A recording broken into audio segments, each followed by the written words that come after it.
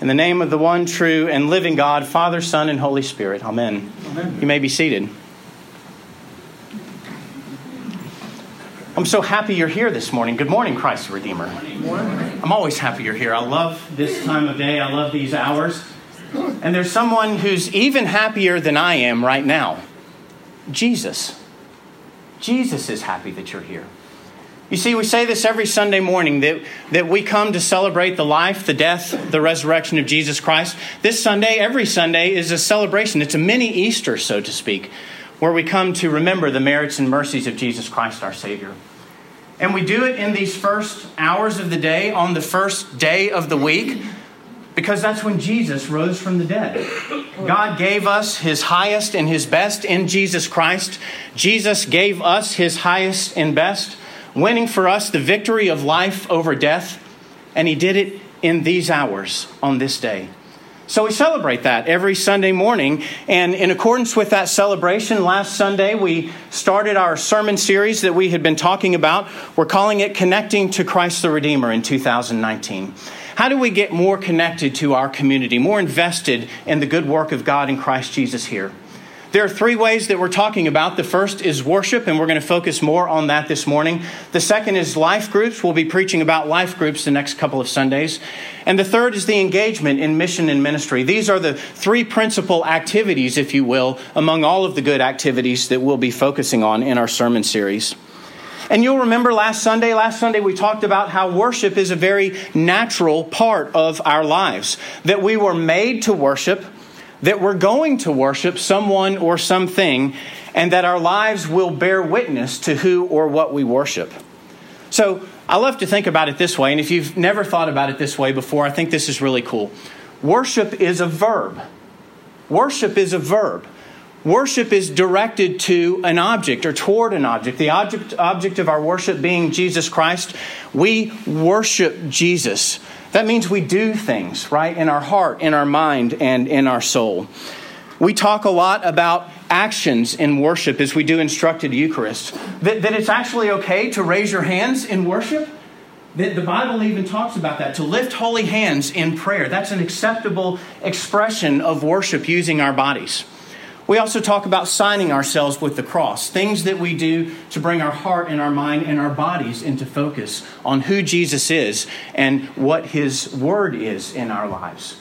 So these are some physical actions and activities that help our minds and our hearts get focused on Jesus.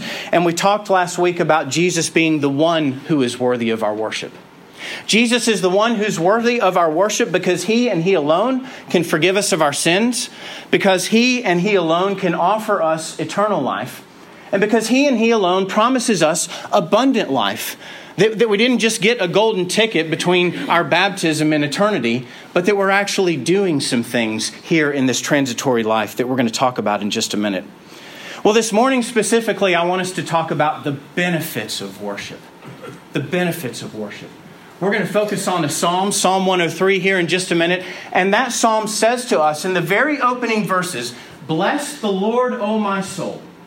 Bless the Lord, O my soul, and forget not all His benefits."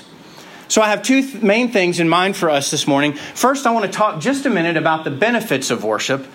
And then I want to share with you an example of how we can practice worship in our daily life and living. Specifically, what we can do to take worship from what we do on Sunday morning into our daily habits and practices.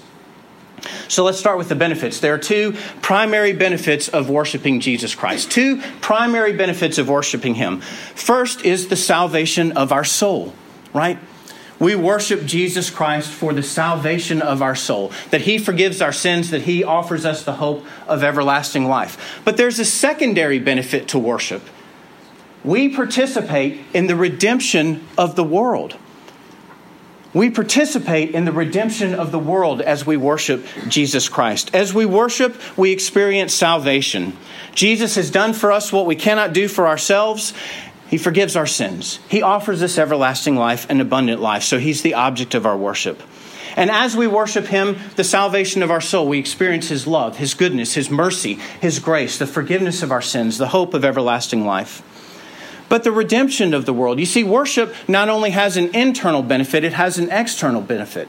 When people see Christians worshiping out in the world, they begin to do what we've been talking about. They begin to give praise and glory to our Father who is in heaven. Let me give you an example. It's one that I've shared with you before when I was on a mission trip in 2003 to Uganda. There we were, a bunch of seminary students with Ugandan priests. And as we were finishing our mission trip, they took us to a restaurant, a very public place like a Chili's or an Applebee's or something here in Fort Worth. Imagine your favorite local hamburger joint. We were there. And as we were having dinner, the priest did this. That Ugandan priest stood up and he started to sing. He started to sing praises to God right there in the middle of the restaurant. Now, invite Mark and me to dinner sometime and let's see what happens. No, I'm serious. That would be really fun, wouldn't it? It'd be really cool. Because what happened as that priest stood up and he started to sing, people in the restaurant paid attention. It was a little bit awkward and uncomfortable for us who were sitting there with him, maybe, because we're not used to that in America. But all of the Africans paid attention. And then something else started happening. They started to sing. Oh my gosh. It was incredible. That priest led us in a powerful example of what worship can look like in our lives outside of Sunday morning. As he began to praise God, they began to praise God. Elizabeth McCoy said it so well in our stewardship campaign. She said, as we become the light of the world and our light begins to shine before all people that they may give praise to our Father in heaven. How can we do that bigger? How can we do that stronger? How can we do that brighter so that the spiritual footprint that Christ the Redeemer puts on the ground in the city of Fort Worth can reach as far and as wide as the glory of God will allow it to? So we experience it here on Sunday morning, first and foremost. This is our act of corporate worship, right? And we benefit when we gather together. We remember that we're not individual Lone Ranger Christians out in the world, but we come together as a body. And when we come together as a body, we receive the benefits of remembering that we're a body of Christ. That we gather together to sing the praises of God, to study His Word, to pray to Him, and ultimately to receive communion. To actually participate in a foretaste of what heaven is going to look like. When all tongues and tribes and nations are gathered around the throne of God, and they're crying out, holy, holy, holy. I get so excited when I think about that moment I experienced in Uganda. I may never see those guys again on this earth, but when we get to heaven, can you imagine what that Ugandan choir is going to sound like? And the praise that they're going to lift before the throne of grace, and that every tongue, every tribe, every nation will be participating in that. That's what worship looks like corporately. Paul says this, when we eat this bread and we drink this cup, we proclaim His dying is rising until He comes again in glory. So let me say this about corporate worship, because we also know that there are other things that are true in our lives too. There are other parallels in our lives that connect to this reality of corporate worship that we do on the first day of the week in the first hours of the day for about an hour, maybe an hour, 15 minutes sometimes. We know that if we only eat one meal a week, we get kind of hungry. And if we only exercise 1 hour a week, our bodies don't really work the way we want them to. And if we only went to our jobs 1 day a week, notwithstanding priests who only work on Sunday mornings, terrible priest humor, I get it. But if we only did our jobs 1 day a week, we probably wouldn't have them very long, or at least we wouldn't be as good at them as we otherwise could. So I want to use an example this morning. Corporate worship is that fuel that fuels our fire for Jesus Christ. It sets it on fire here on Sunday morning, and it's meant to go out. I love how churches talk about being a church without walls. And that's kind of an idea that God has in mind for us here at Christ the Redeemer. To be a church without walls. Meaning not just what we do here on Sunday morning corporately, but how we live that individually in our lives. So I want to give us an example. I want to give us a very simple pattern of what we can practice in our daily life and living, and then we're going to do it.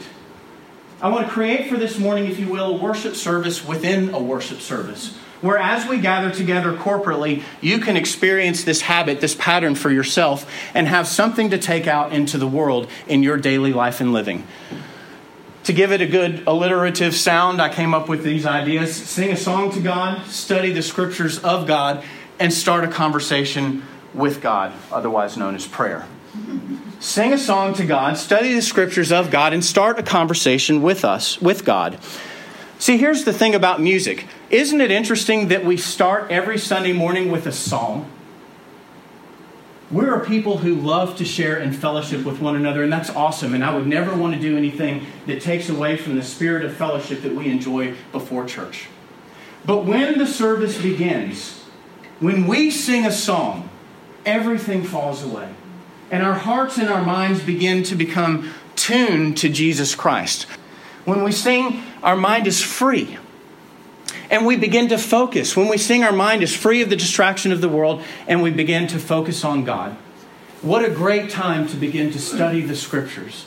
As our hearts get in tune with the things of God in Christ Jesus, we begin to open His Word. And His Word begins to speak to us. The Bible says that God's Word is living and active. It's sharper than a two-edged sword, and it pierces to the division of joint and marrow.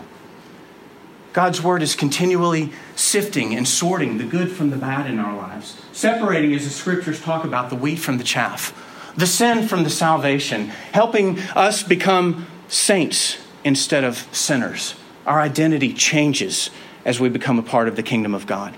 So as we sing and our mind is free and focused as we study the Scriptures, what an awesome opportunity to start a conversation with God. Right? God intends for us to have a relationship with Him. And that relationship is a two-way street. It's not just us singing to Him or us studying what He has to say with us. Those are the principal activities. But in that relationship, God wants to hear from us. He wants to hear our hearts.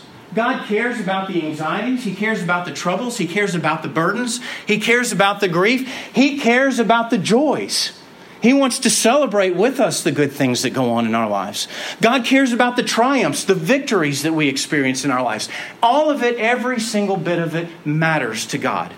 That's the depth of relationship that He wants to experience with us. So, I want us to practice. I want us to take this time as we're gathered here together to practice. We're going to sing a song. We're going to study the Scripture.